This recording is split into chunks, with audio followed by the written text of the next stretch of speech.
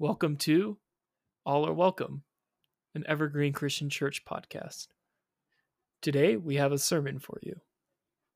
Please join us in listening. This is a reading from Exodus chapter 32. When the people saw that Moses was so long in coming down from the mountain, they gathered around Aaron and said, "Come, make us gods who will go before us. As for this fellow Moses who brought us up out of Egypt, we don't know what's happened to him." Aaron answered them, "Take off the gold earrings that your wives, your sons, and your daughters are wearing and bring them to me." So all the people took off their earrings and brought them to Aaron. He took what they handed him and they made it into an idol cast in the shape of a calf, fashioning it with a tool. Then they said, "These are your gods, Israel, who brought you up out of Egypt." When Aaron saw this, he built an altar in front of the calf and announced, "Tomorrow there will be a festival to the Lord." So the next day the people rose early and sacrificed burnt offerings and presented fellowship offerings. Afterward, they sat down to eat and drink and got up to indulge in revelry. Then the Lord said to Moses, "Go down, because your people whom you brought up out of Egypt have become corrupt. They have been quick to turn away from what I have commanded them and have made themselves an idol cast in the shape of a calf. They have bowed down to it and sacrificed to it and have said, 'These are your gods, Israel, who brought you up out of Egypt.' I have seen these people," the Lord said to Moses, "and they are a stiff-necked people. Now leave me alone so that my anger may burn against them and that I might destroy them. Then I will make you into a great nation." But Moses sought the favor of the Lord his God. "Lord," he said, "why should your anger burn against your people whom you brought out of Egypt with a great power and a mighty hand? Why should the Egyptians say it was with evil intent that God brought them out, to kill them in the mountains and to wipe them off the face of the earth? Turn from your fierce anger, relent, and do not bring disaster on your people. Remember your servants, Abraham, Isaac, Israel, to whom you swore by your own self, 'I will make your descendants as numerous as the stars in the sky, and I will give your descendants all this land I promised them, and it will be their inheritance forever.' Then the Lord relented and did not bring on his people the disaster he had threatened." This is the word of God for the people of God. Thanks be to God. A common theme in the Bible, both in the Old Testament and the New, is figures who are close to God, both people and peoples. Figures close to God forget who God is or just can't quite identify who God is. In the Gospel of Matthew, the disciples, after witnessing Christ multiply the bread and fish at the feeding of the multitude in chapter 14. They are hungry and have to feed another crowd, and they question Jesus' ability to feed the multitude. And that's in chapter 18. Jesus has told them multiple times that he is the Messiah.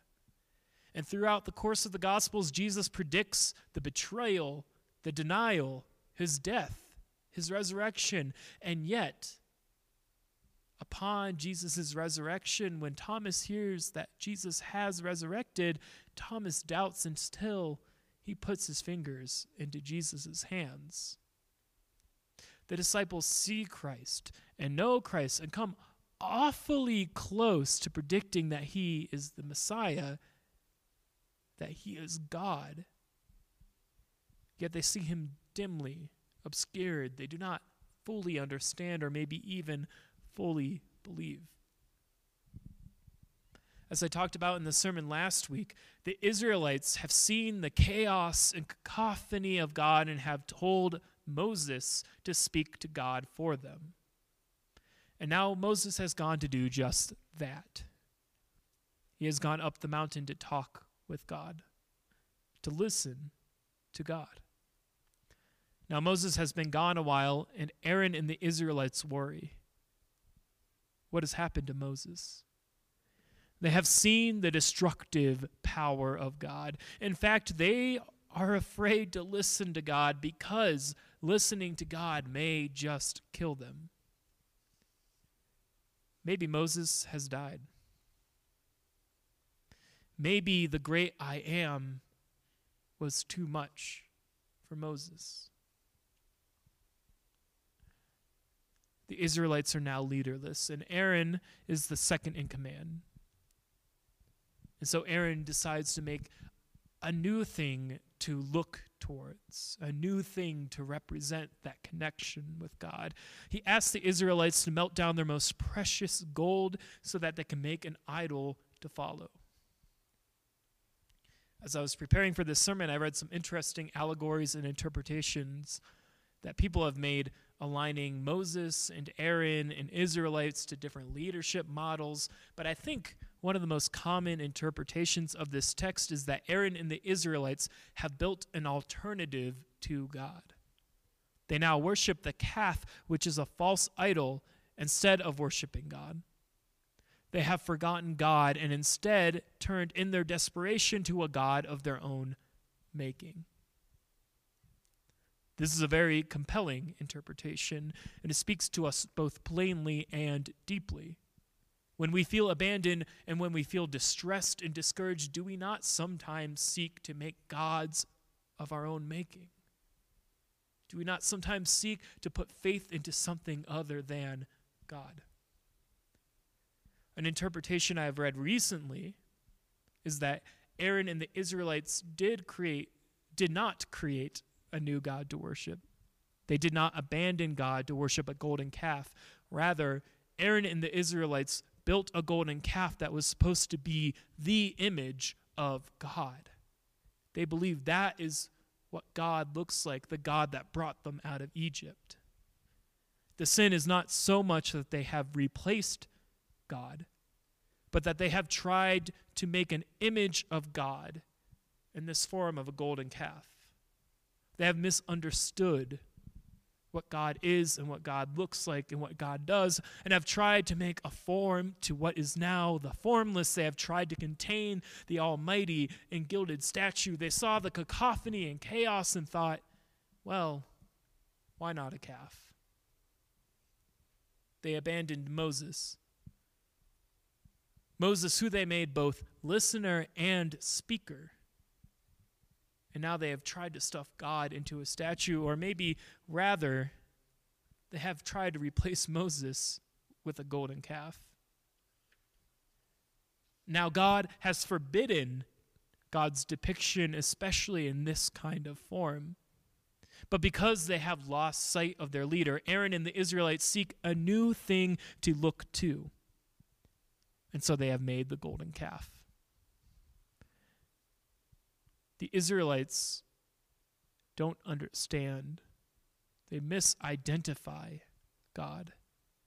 They think they have discerned God's image and have created the form of God, which will enable them to see again the function of God acting in their life, but they are mistaken. And this angers God. Maybe angers is too light of a word. God has brought them out of Egypt. God has been their liberator. God has provided manna from heaven. God has been present, and they think God looks like a gilded calf. In a way, it is almost like they are worshiping a completely different God with how much they have misidentified God and imagined God in such a way. Throughout the Bible, when prophets see God, they often describe God only in terms of simile and metaphor and likeness. They never give an accurate or full detail. They say it is like this, but never fully say what God looks like. And when God does take form in the world, we see God in human flesh. Aaron and the Israelites, in their desire for security and safety, have deeply misunderstood God and what God looks like. They think they have God figured out, and they don't. They have falsely identified what their liberator looks like and is. We are tempted so often into a combination of these two kinds of idolatry, into finding things to place our faith within in place of God, and misidentifying something other than God as the source of our liberation and the form and function that God takes. Too often in the United States, we have placed false hope in, and we have idolized capitalism and consumerism, even saying that this is God's system. And we hear things and place our hope in sayings that if we work hard, we will move out of poverty. And we have false expectations that we will always be rewarded for our merit. And we are sold that the cure to our ails will always be available on the marketplace for a competitive price. We have placed both hope and seemingly we have said this is what liberation, this is what God looks like. But we know it's not true. We all know it's not true. Plenty of people work hard and their lives are still hard. Plenty of people are born into wealth and luxury and live easy lives and don't work a day. Plenty of people go unrecognized, even though they are brilliant. And mediocre people are raised to positions of merit they aren't equipped to handle in every level of life. If you've ever worked at pretty much any kind of retail job, you've probably had an incompetent manager that should not have been a manager. And too often the cures we need to buy from the marketplace are priced beyond our pocketbooks. And many more of the cures we are sold are actually just snake oil. We cannot trust capitalism or consumerism for our liberation. We can't put our hope in that alone. And it's likewise for relationships. Hoping we found the right person, we place all our hope in them, thinking they will be a one-stop shop to fix whatever it is we're struggling with. And it could be likewise for any number of things we look towards as our liberators when we're lost and struggling. Drugs, relationships, the market, medicine, etc., etc. And I would be remiss to not say this, that less than a month before a major election, we so often do this in our politics. We falsely put our hope in one vote, in one political party, or one politician. We have misidentified them, the system of politics, politicians. We have misidentified them as saviors and liberators, and we will end up disappointed. Our liberation does not lay there. Our liberation is with God. God is liberator. And we best not mistake our liberator as anything else. Now, this is not to say that these things cannot be helpful, that they can't be tools and avenues towards liberation and joy and happiness to restored and a healed world. Medicine does heal. Relationships can be restorative. Political systems, parties, and politicians can craft policies and systems to help us. This is not to say to stop consuming or to stop voting, vote, or to stop falling in love or to stop hoping in these other things. But this is to say, do not make the mistake of having these things as your true source of hope and liberation, as your only source of hope and liberation. This is to say that none of these things can completely and totally liberate and uplift you. And if you are to put all your hope and expectation in them, if you are to see them and say, this is how God takes shape on the earth, it will do nothing but disappoint you. It will lead to despair. And to do so would be turning away from a God who has delivered and liberated us.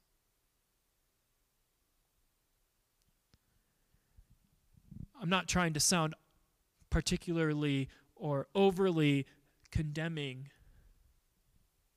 but I am trying to say, don't get your hopes up, but put your hopes in God. Now that's in itself a lesson for us. The market can't cure us. Politicians can't cure us. Politics can't cure us. Often politics is what is ailing us nowadays. That is a lesson in itself, to not mistake any of these things for God's liberation. But I will also tease what perhaps takes fuller form in a future sermon. God is angry at Aaron and the Israelites. God threatens to destroy this thick-necked people. God says, if you have mistaken me for a golden calf, there is no hope for you. And I guess God would say to us, if you have mistaken me, the liberator, for a political system, a political party, for an ideology, there is no hope for you. But Moses pleads with Aaron. Moses pleads with God. And God changes God's mind. Moses is a prophet and the elected of the Israelites, yes. But Moses, who is a human, changes God's mind. And God decides to spare the Israelites. Even though Aaron and the Israelites have misidentified God and lost faith in Moses, God remains faithful to them. God remembers God's promise. Even when we mistakenly misidentify God, even when we place our hopes and expectations for liberation in something other than the great I am, God will still be our liberation. Even if we mistake our liberation as anything other than God, God liberates us. God is faithful even when we are faithless.